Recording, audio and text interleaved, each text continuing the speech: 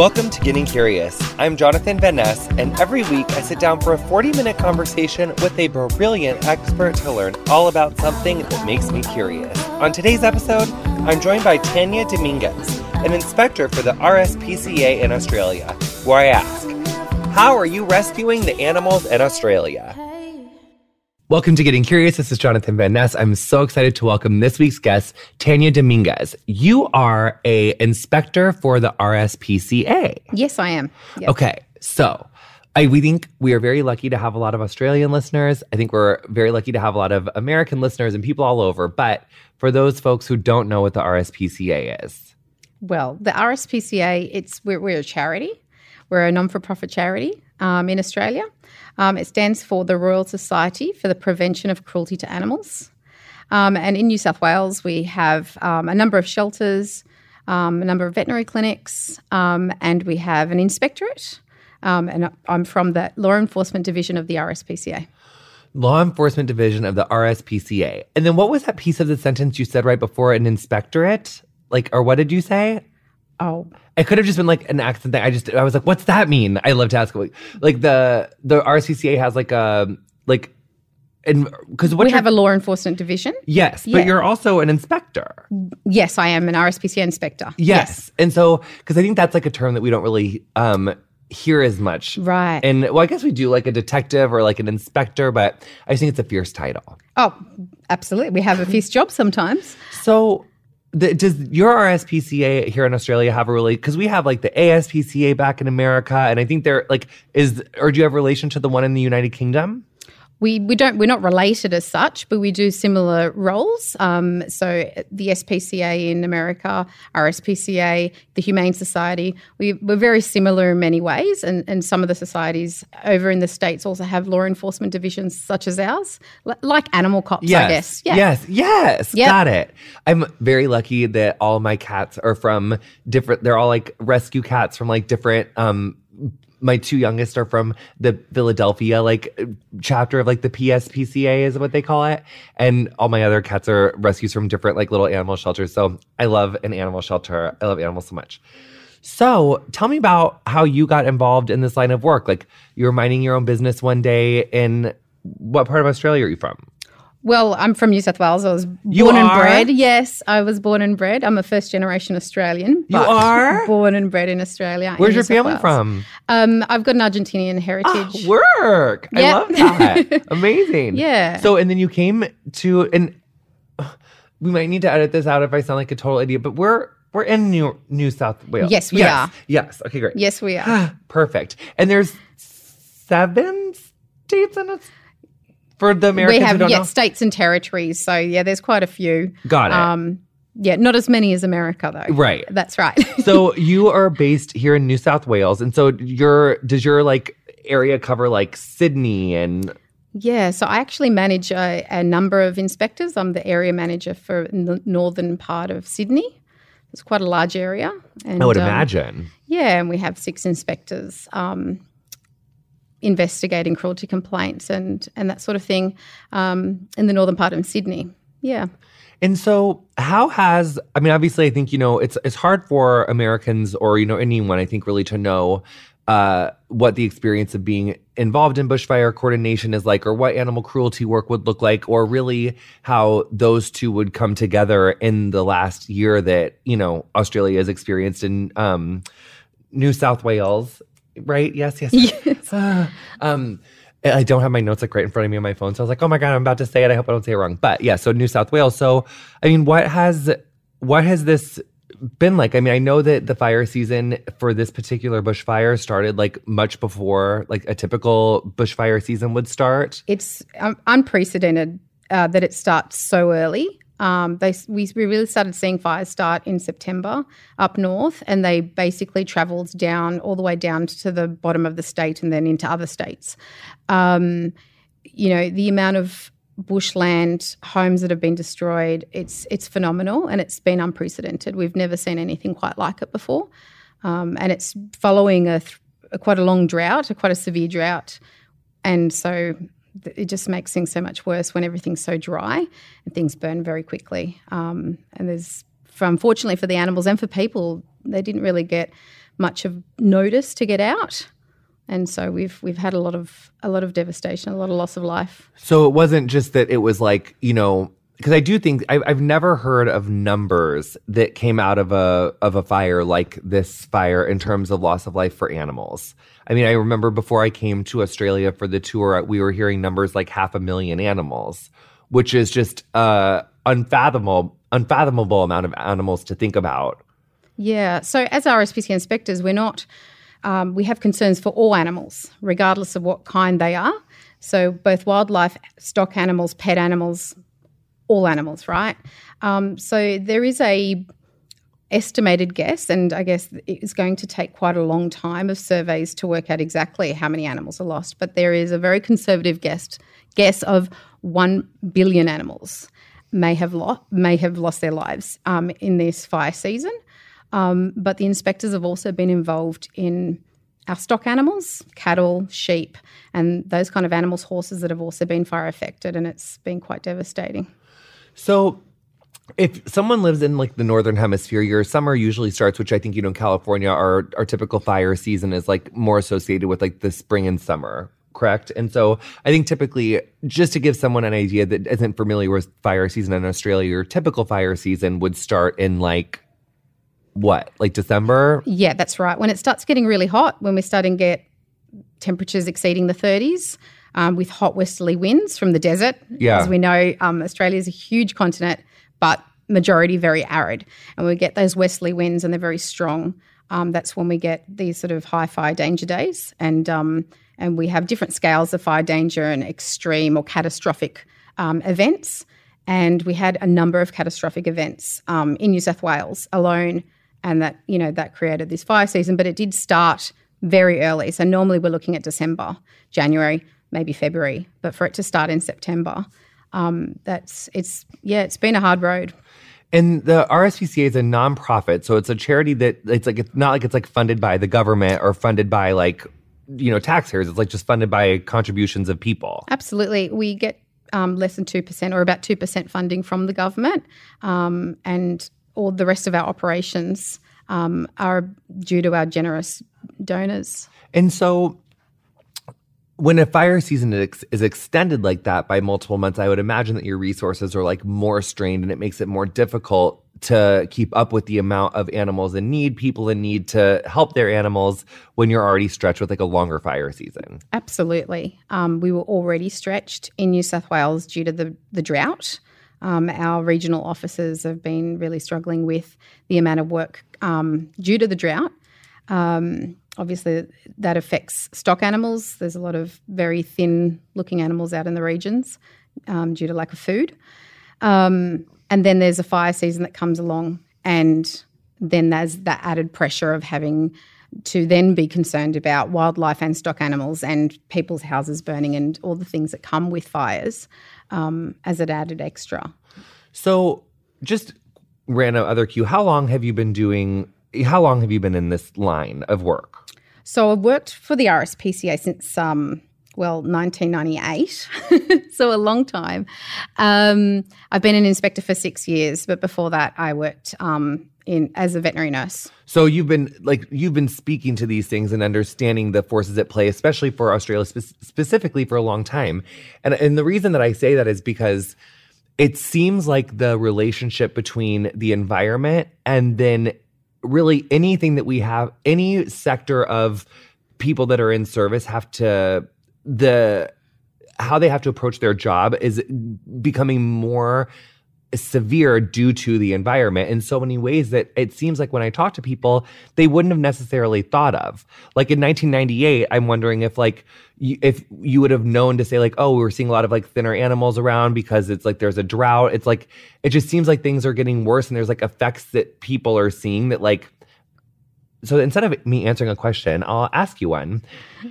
Are things affecting you and affecting your job now more in an environmental or climate change sort of way that you maybe weren't aware of when you first got into this industry or got into this job? Sure, absolutely. I mean, Australia's used to having fires and we're used to having droughts. That is a thing for Australia.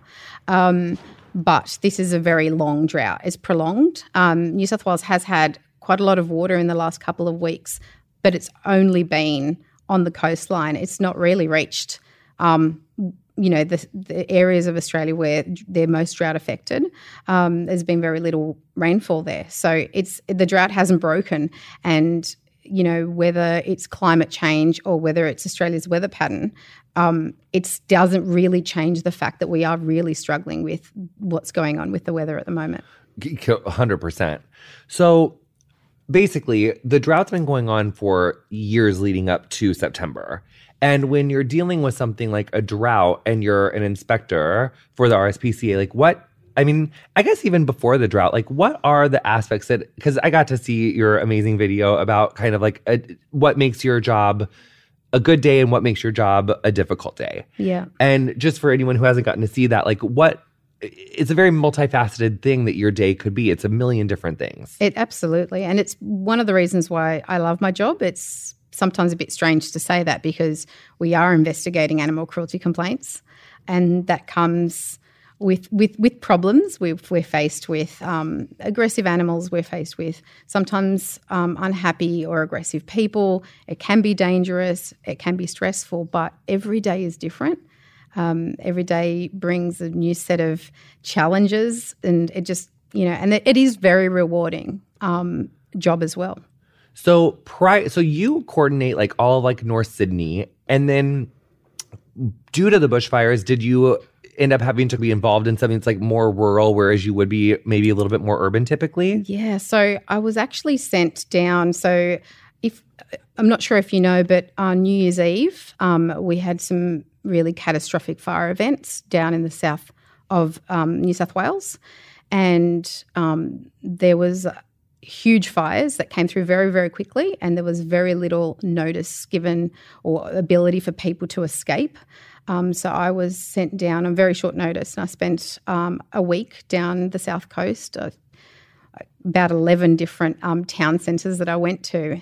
And there was a combination of doing animal welfare checks to ensure that, say, stock animals that may have been fire affected were okay, checking in on farmers, checking in on people in the towns to see if they needed any help from the RSPCA, and then also checking on wildlife and doing some wildlife jobs and, trying to rescue burnt animals and getting them to veterinary treatment. And so, I did come across quite a lot of devastation. It's really hard to explain what it's like driving for 3 hours through in the bush and it's just burnt. And it's not normal bushfire burnt, which is what we commonly see in Australia, where there's still some sort of leaves on the trees and that sort of thing. We're talking about acres and acres and acres of black toothpicks. It looked like I was in on another planet. That's all I can explain, especially when I got down to Perico, a very small town down the south coast that had just been obliterated. And the fires actually burnt there twice. And I understand that I don't think a single house has survived in that town. And so how do you, when you approach a scene like that, does everyone just get out of their cars and search for animals? Is it about delivering food? It was about everything, really. It was a combined effort, but we were out there with food for dogs, food for cats, horses, and also wildlife. So we were leaving food drops. So we're working with local wildlife carers and loading them up with food for the animals that did survive the fire. The problem with these fires, they were so fast moving that the majority of Australian wildlife aren't very fast-moving animals. So if you think about our lizards and our snakes and our tree-dwelling animals like our koalas and our possums, they didn't really have much of a chance to get out. The animals that could get out were our macropods, our wallabies, our kangaroos, those sort of animals. Unfortunately, if they did survive the initial fire, they would then go back to their habitats that were still smouldering, because our fires can then burn for 2 weeks underground. So they could fall into a fire pit, so to speak, and burn themselves again. And if they survived that, then they found themselves with nothing to eat or drink. So it is such a domino effect with these fires and the weather pattern that we're having. So when you get there, is there different people within your team that deal with like domestic animals versus like wildlife, or like poisonous snakes or like lizards, like, or is it kind of whoever finds whatever deals with what they find as they find it? Oh, we've had lots of teams go out. So we've visited 80 townships so far, and delivering goods and supplies. Veterinarians, nurses, animal handlers have been attending those townships. As far as wildlife, it's mostly veterinarians and RSPCA inspectors that are going out, because it is a little bit more difficult catching snakes or catching kangaroos or wombats like I've done that have been fire affected. So, yeah. You're having to catch wombats? I did catch a wombat. Aren't they yes. really... I think I held a like 1.5-year-old wombat at this place, but like they were saying how like, you know, you really can only handle them from like 0 to 2 because like once they go through puberty, like they're mad as hell. Yeah, basically. Well, it was caught with a dart. So as an inspector, I have the ability to dart animals. But a wombat's like a big ass aggressive guinea pig with some teeth that'll like take your wrist off. Like yes. It could like bite your hand off, couldn't it? Well, they have very small mouths, but I agree they're aggressive and they're very big. But it could really just like bite the shit out of you. So you got to dart that little baby thing. Yeah, absolutely. And it's less stressful for them as well. Okay, we're going to take a really quick break. We'll be right back with more Getting Curious and Tanya right after this. Welcome back to Getting Curious. This is Jonathan Van Ness. So you're doing your day-to-day coordination in December. It's New Year's. This fire happens and you go down, and that's kind of what starts off this like tour of townships. And you said that you visited 80. Oh, RSPCA New South Wales has visited 80. Oh, yeah. Yes. I visited 11 in just 1 week. So my brain's just been thinking this several times, and did they ever, was it just fires from other places? Was it like a fireworks thing because it was New Year's Eve? Is anyone even like asking how the fire started right now? Or is that like just, like, did you ever wonder that? Like, how did this start? There was, there's always the concerns that there are people lighting fires on purpose or accidental fires with people perhaps throwing a lit cigarette out the window. Because it's so dry and because it hadn't rained for so long, it doesn't take much, but we can get spontaneous fires. And Australian bushland is in some ways designed to have fires to regenerate. But these aren't the kind of fires that it needs. These are the kind of fires that obliterate trees and animals and don't leave anything behind. So, yeah, it's difficult to say how they started. I think the one near my house, I was living in a bushfire zone for months.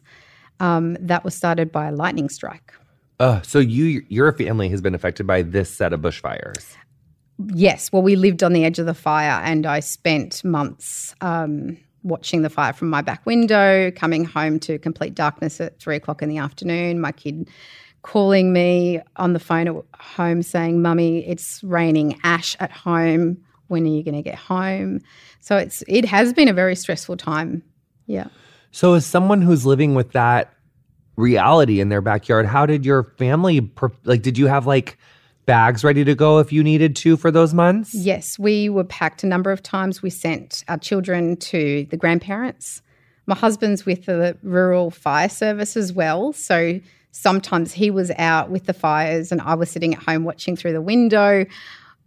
So yeah, it was intense a few months. I actually spent a number of weeks where we didn't see the sun. All we could see was this weird orange circle in the sky because it was so... And that was for weeks. Yeah. I mean, in America, the way the coverage was, you would have thought that it was like a couple days. No. And those pictures were so impactful of like families like going into the ocean and like when the fire was like approaching like those coastlines. But it does seem like the coverage got to, a certain point and then it like, you just don't hear those personal stories of like how really the scope of what that experience was. Yeah, it's incredible. There's been so many stories. And I came across so many people that they just want to tell you their stories when you go and visit these townships. One of the places I went to was close to a very small township on the south coast, Quadmogo. It was a township just slightly outside of Moga. And we got a call about a house that had burnt to the ground, and the animals were in need of help. So we rushed out there and we met with the family, and they were decided so they wouldn't have to leave their animals behind. They had 4 horses and a huge number of dogs that were all their pets, or rescue dogs. And they were living out of tents because the house had burnt to the ground. And they were living out of tents. They didn't have toilets. They didn't have running water. They didn't have electricity. You know, it was really devastating. And they were staying with their animals. Their only water source was they had a water source, but it was full of ash. That was another major problem for these towns, that, you know, the ash then affected the very little water that's left. And they were having to take their horses to drink that water, knowing that it wasn't good, but they had no other option in that short term. And then the stories about how they got out and got all their dogs out. You know, their 17-year-old daughter was at home on their own when the fires came through, and she jumped on her horse and rode her horse out. So what are the states of these towns now? Like, the fires aren't, how are we healing? How are these people coming back now? Yeah, it's a really long process, which is sometimes hard to grasp. You know, we've lost about 5.3 million hectares of bushland just in New South Wales. So, you know, there's just been so much loss. There's 3,000 homes that have been lost. In New South Wales alone, or all of Australia? Across Australia. That's, either way, it's a incredible amount of loss of, I lost my beautiful little baby cat unexpectedly last year. And losing my stuff, I feel like it would be Dev, because I like my stuff, but nothing is worse than losing an animal. Whether they're 14 and it's my first cat had cancer and it was natural causes. The second time was a freak accident, the most devastating thing ever. But going through a natural disaster like that and then losing your pet, or you getting out and not having your pet get out, is I can't think of a worse thing. Yeah, we came across a lady who the fires came through. She couldn't get out quick enough, so she got in her dam with her dog and put her fire blanket over her head and sat in that dam for hours waiting for the fire to go over. And when she came out, all of her horses had perished in the fires. I can't imagine how devastating that would be. Horses are just like big dogs. They're, like people's pets. But there's been such loss of life. But in saying that, there's been some amazing, miraculous stories of survival. One of our inspectors was winched in by helicopter to go and assist some animals that had been fire affected.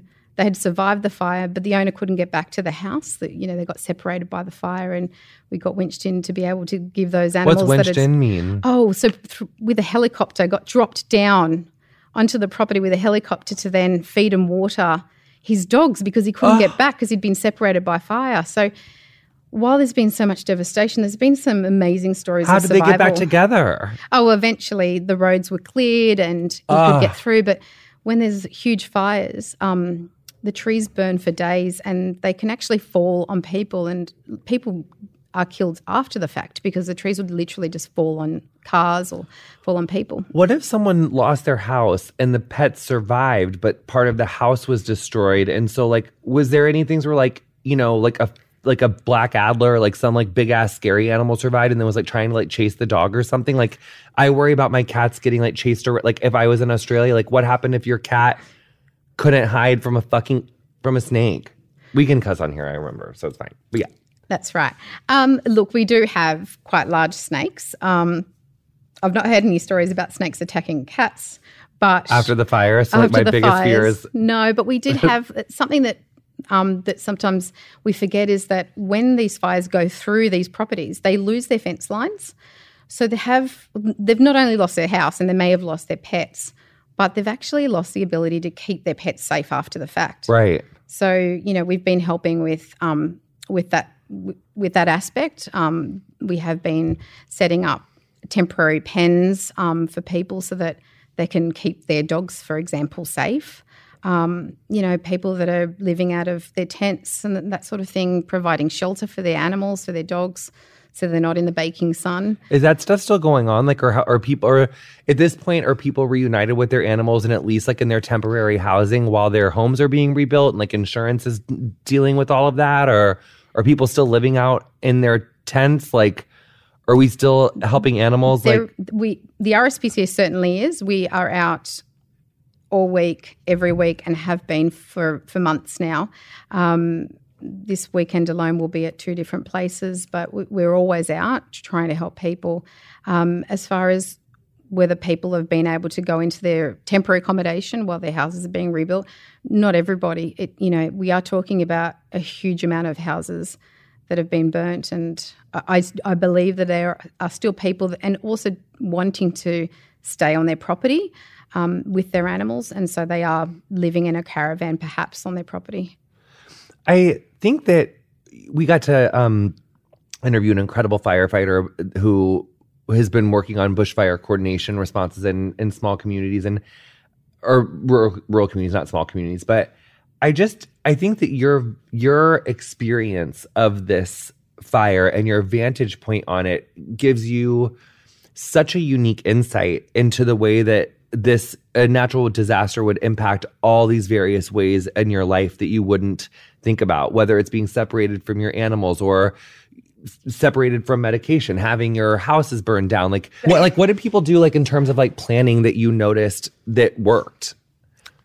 Having in Australia, one of the most important things is having a good evacuation plan. You need to know exactly what you're going to do depending on how much time you have. If you're in the middle of a bushfire season and you are close to bushfires, you need to have things prepared, things that are really important to you. Your passport, your driver's license, your birth certificate, things that are hard to replace, and have those packed away. And as well, making sure that you have provisions for your animals.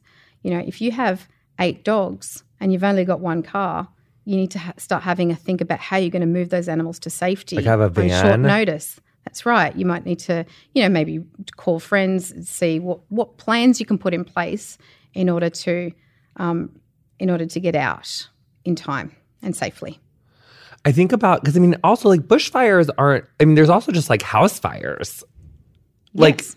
Just getting out of your house with your animals. So is it about having a bag that you can throw your cat in to just run like hell? Yeah, well, a cat bag perhaps made for cats, or a cat basket. Yeah. So having those things in place, knowing what you're going to do, where you're going to go, how you're going to execute the plan, depending on where you live. Okay, cute. Okay, we're going to take a really quick break, and we'll be right back with more Tanya after the break. So at this point in the recovery, there are still people that are there's still a lot of recovery happening, still a lot of people, animals in need, and that are going through this recovery process. Absolutely. So, excuse me. So I guess, including the bushfires, but, more prior to that and just the general work of what RSPCA does. And animal welfare as, a service and as a career path. What do those days entail? Well, it could be anything. Like I said before, it's one of those, as an RSPCA inspector, it's one of those things that you just never know what the day is going to bring. We have a very busy job. There's not many of us, so the state of New South Wales is quite big. We have a lot of people that live in this state, but we have about 37 inspectors in this state. So it is a tough job. We investigate, and we've received 16,000 cruelty complaints in the last 12 months. So that's a lot a day. So yeah, absolutely. So and out of that, there's prosecutions, there's court time, and it can get really busy. So that's what our day mostly is. But you could be, have a handful of jobs, knowing that you're going to go here, here, and here, and there's all these things you're going to do, and then all of a sudden you get a call about some horrendous accident that that's happened, or an animal stuck that needs to be rescued, and that'll take the rest of your day. And that's the beauty about our jobs. You just never know what's going to happen. So when it comes to like criminality and like a complaint about animal cruelty, like if you guys have it, like how do you work with the police to like do you arrest their ass or like how does that work? So as RSPCA inspectors in New South Wales, we are officers under the Prevention of Cruelty to Animals Act. And police officers are also officers under the same act. But we have the power to enter land. We have the power to seize an animal, to take that animal into our care. And we also have the power of arrest. So while we do engage with the police often with perhaps persons of interest that might be aggressive or known to be aggressive or situations that might be dangerous, we also have quite strong powers in New South Wales as inspectors. So really we don't even need them, honey, because like we're like you're getting it together like with your like with the team. That's amazing. Yeah. So, I mean, again, there is very little government funding and we do rely on charitable donations to keep us doing what we do. But we do have we have been given that power that is so important to us to be able to enter someone's land to have a look at their animal and assess whether that animal needs extra care or not. So what will people kind of call in for? Like I think so many of us are like on our phones, we're listening to music, like we're just not really being vigilant to, things that we're seeing and, we're just not really paying attention. And so I think, we often will hear those stories about like how someone's like been abducted and they'll like leave like the note to like someone at the bank or like the McDonald's and they'll be like, help me, like call like 911 or whatever. But I think I would assume that it's similar stories like that to people seeing something or observing something that doesn't feel right. And that's how... Is that true? Yeah. So people can call or email cruelty reports and then inspectors will follow up with a report and basically investigate the allegation that's been put to us. So the reports can be anything from a dog being locked in a hot car to an emaciated horse or, it could be an animal that's been left without food and water for a long period of time.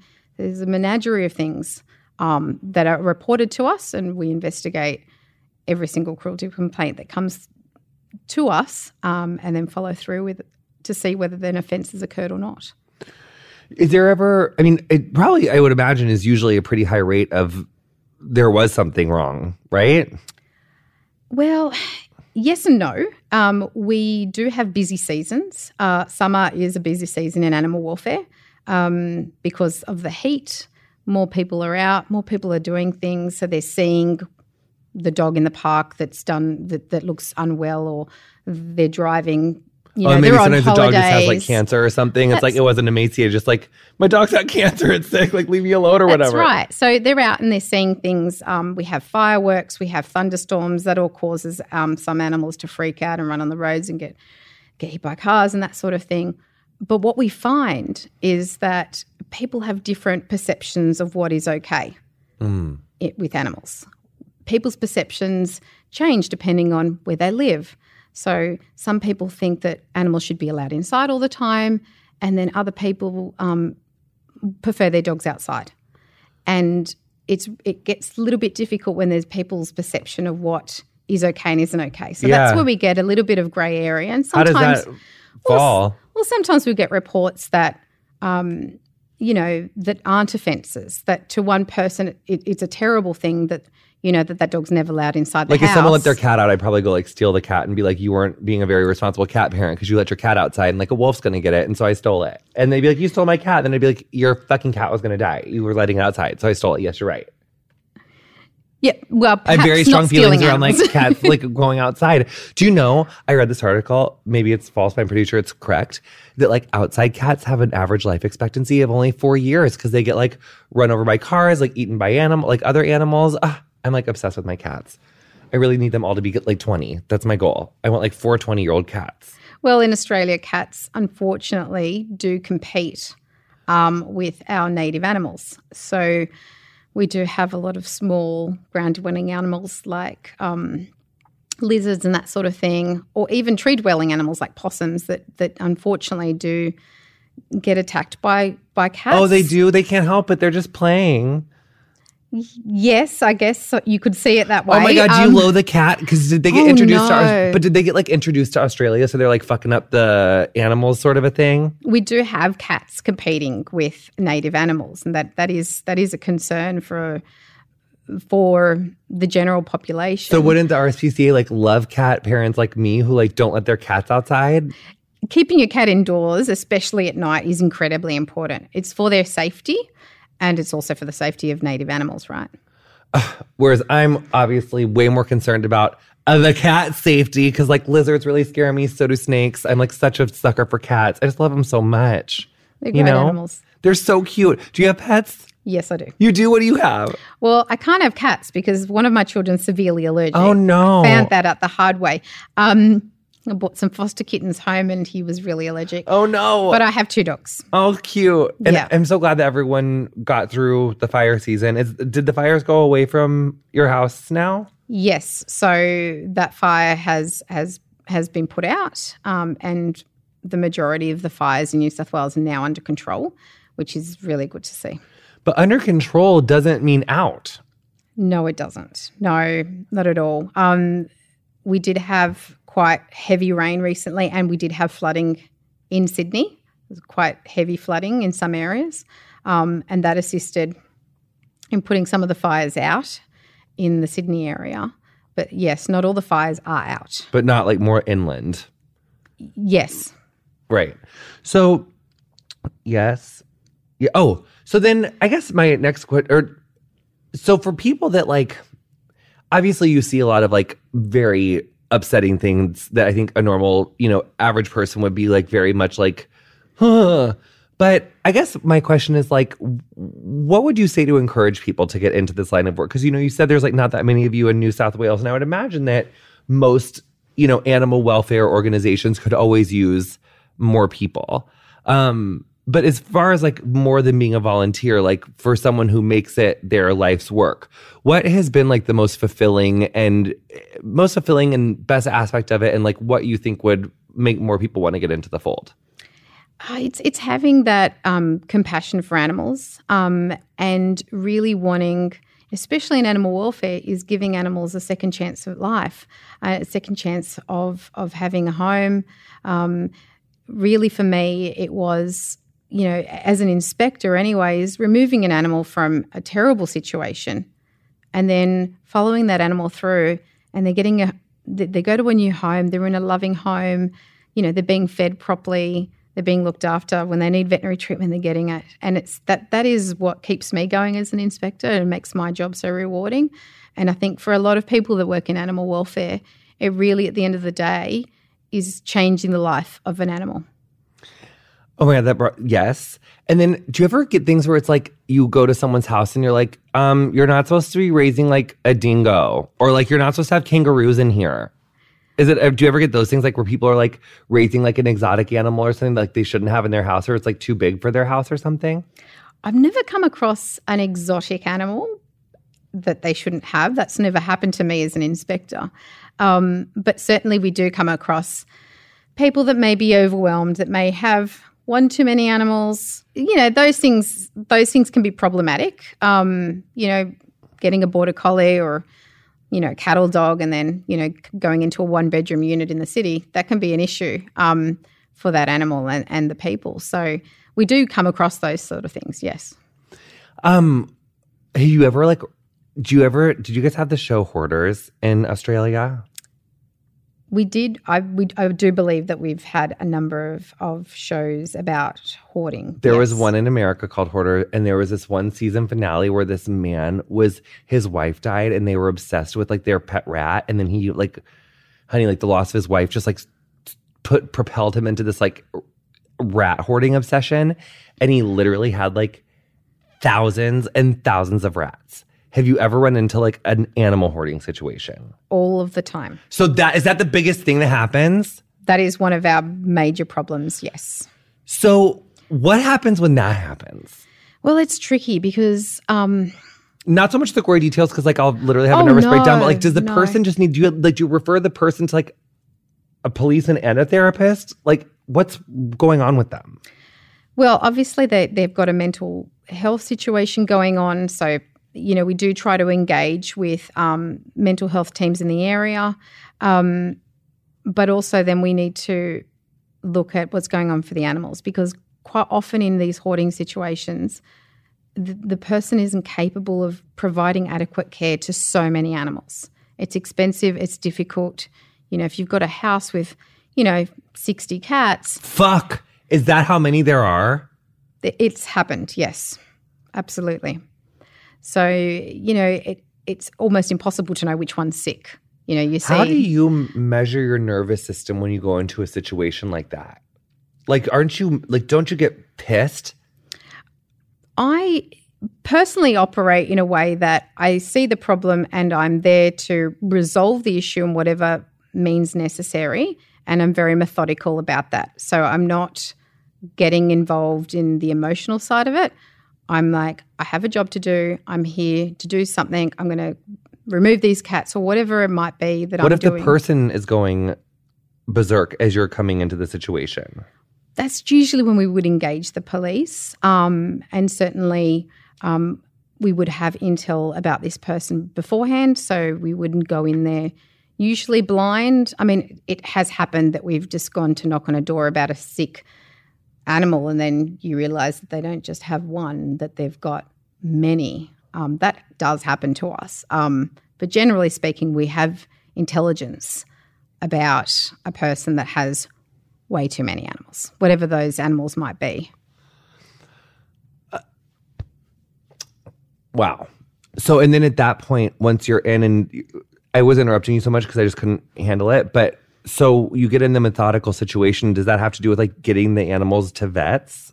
Yeah, absolutely. Most of the time when we're going to these large hoarding situations, we do take veterinarians with us so they can assess the environment and every animal if possible. And we're very methodical so that we are cataloguing every animal that is going to come into our care that we're removing. We're photographing every animal. We're recording every animal. They go into a cage, they go into an ambulance, and then you proceed to the next one. And everybody has a task, and there's usually a number of inspectors involved in those kind of operations. And then like once you get all the animals out, is it like then if the owner got like, had charges as a result of it, or like, so like, I mean, I feel like the houses are probably like uninhabitable or like all messed up, aren't they? They can be. We've had to call hazmat to a number of inspections that we've had, and they will measure the ammonia in the air and ensure that it's actually safe for us to work in. Because if you can imagine some of these houses, there are piles and piles of animal feces all over the kitchen benches and that sort of thing, and that can create a lot of ammonia if there's no windows open, which quite often in hoarding situations, everything's closed up. Okay, so we don't have super much time left, but I want to go back to the bushfires for a moment.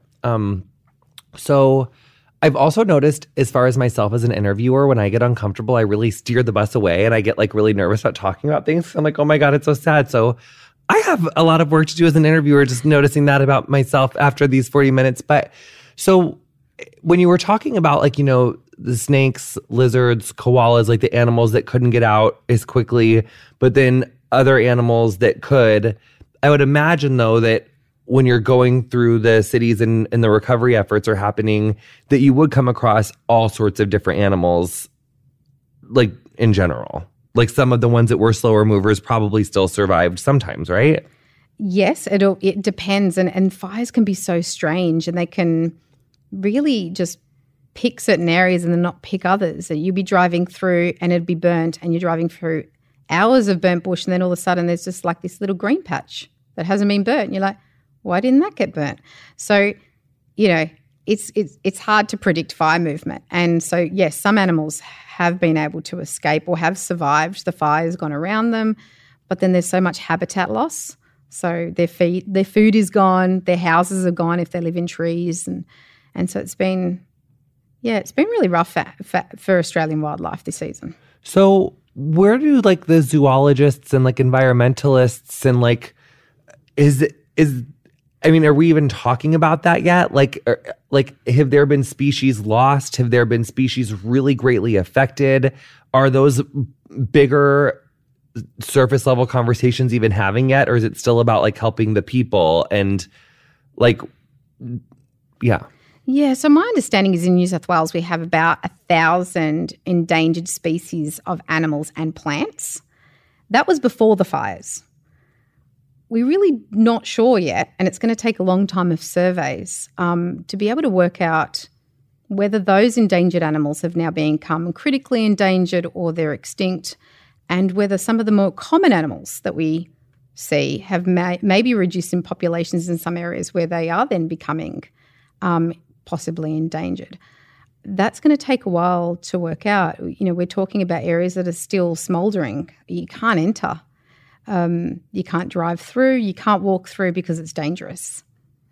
Are you seeing like any reports of like animals where they haven't been before, or like whether it's kangaroos, snake, like just people finding animals where they haven't found them before? Absolutely. I was actually on holidays at a caravan park, and there was a snake right in the middle, like a quite large python, just slithering in the middle of the crowd, like looking for somewhere to escape. And that, you know, and this was in a fire area, so the place had burnt around months before, and now the caravan park had reopened and they'd survived the fire, and this snake is clearly outside of its area because everything around it's been burnt, so all the food that it would normally be eating is now gone. So it's now it's getting pushed into areas where it normally wouldn't be.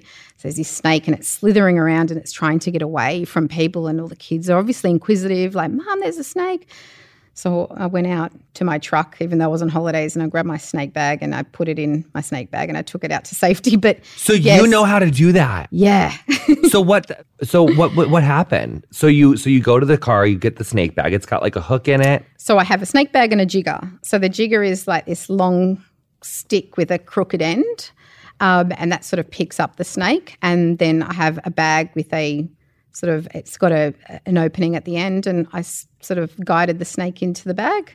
Did you pick it up by the back of the head after you got the jiggler on it or whatever? No, so I used the jigger sort of a third of the way up its body to sort of just guide it into the bag, and it sort of they just fell into the bag. Was it kind of tired from just like all the people and being probably, so public? It wasn't moving very fast. And yeah, I got it. It was, yeah. And then where did you take him to? So I just went very locally. It's important to ensure that you try to release animals as close as you can to where they were found. Just so that it's like orientated? Yeah, and it's their territory and food sources and all that sort of thing. There's no point getting that snake that's used to living by a river and taking it 20 kilometres inland. Right. So I then found a safe place. It was still green, there'd still be food, and released it to safety. Yay. What? And then, so I guess I thought originally that like you would need like, what if it was like a black adder or something really poisonous ass one? Yeah, I'm not sure if I would have been as comfortable with a poisonous snake, I have to say. We do have a number of poisonous snakes in Australia. So yes, that would probably... If there was that, would you just like, is there someone who is, as Elle said, the RSPCA, who's like a venomous snake expert or something? We don't have anyone that I know of at the RSPCA in Sydney that's a venomous snake expert, but there are people that you can call. Certainly... most of the fire brigades will deal with snake catching as well. I have also removed a snake out of my swimming pool. So snakes are not an uncommon thing in Australia. Not loving that. So, wow. So, and then how can people get involved that are listening, not in Australia, that would love to help and be able to... I read this article that was like, stop sending the koalas fucking mittens. Like, they don't need the mittens. Like, give us your cold hard cash. Like, how can people help? Absolutely. Donations, certainly for people that aren't living in Australia or in New South Wales are the easiest way to help us do the work that we do. So just getting online for people overseas. If people living in Australia, they can do it online or they can call us as well. But online is certainly an easy option. But people are like needing donations right now. So donate to the RSPCA is the point. Absolutely. Yeah. Yeah. Well, Tanny, thank you so much for your time. I really appreciate it. Is there anything that you want people to know that we didn't touch on that like we needed to before we get going and let people go on with their work days or whatever? It doesn't have to be anything you have to look up. Just anything that strikes out at your soul that we like, that you maybe wanted to mention that we didn't get around to. I guess the message, for the average pet owner is, look after your pets if you can.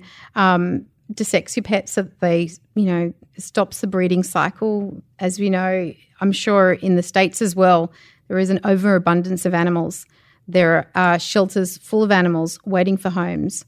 We don't need to be actively breeding animals for people. There's so many animals waiting. If you're looking for an animal, please don't shop. Please adopt. Go to your local shelter. Go to your pound and give an animal a second chance of life. I could not agree more. Last thing, I know that I said that was the last question, and this is also like really non sequitur, but I just have to ask. I would be remiss if I didn't. What's it like growing up in a country where it's summer during Christmas? Because for us, it's like it snows during Christmas, and you think about white Christmas, honey. You think about like it's, you bundle up and stuff. Like, and like New Year's, it's cold as shit. It's winter in America. So you're from Australia. What was it like? It's amazing. It's our favorite time of the year for Australians. I can't imagine having New Year's or Christmas and not be going to the beach or jumping in my pool or, being outdoors. It's an Australian thing. We wouldn't know any other way. So I didn't mean to assume that so your family does celebrate Christmas though? Of course, yes. Okay, so let's just talk about this just a little bit more before we leave, because obviously it's about animals and animal welfare stuff, but you grew up in a country where it was pool time in the summer. Absolutely. So what do you guys have for Christmas dinner? Oh, well, barbecues normally. Yeah. I mean, yes, there's some families that do like Christmas stuffing? turkeys. There are some families. But it's more of like barbecue-y food, like a corn on the cob situation? Yeah, or prawns on the barbecue. And shrimp on the barbie? That's it. Oh my God. Yeah, so when you think Christmas, you just so think summer. Absolutely. Salads and cocktails and all that sort of fun stuff, cold beers and, it's just all about summer and all about being outdoors and Love Australia. Thank you so much for your time. You're amazing. Everyone donate to RSPCA. Tanya, thank you so much for your time and for all of your incredible work. I look up to you so much, and I hope that you inspired in this episode other people to get into this line of work. I just think it's incredible. Thank you. You've been listening to Getting Curious with me, Jonathan Van Ness. My guest this week was Tanya Dominguez. You'll find links to her work in the episode description of wherever you're listening to the show on. Our theme music is Freak by Quinn. Thank you so much to her for letting us use it. If you enjoyed our show, introduce a friend and show them how to subscribe, honey. Follow us on Instagram and Twitter at CuriousWithJVN. Our socials are run and curated by Emily Bosick. Getting Curious is produced by me, Julie Carrillo, Ray Ellis, Chelsea Jacobson, and Colin Anderson.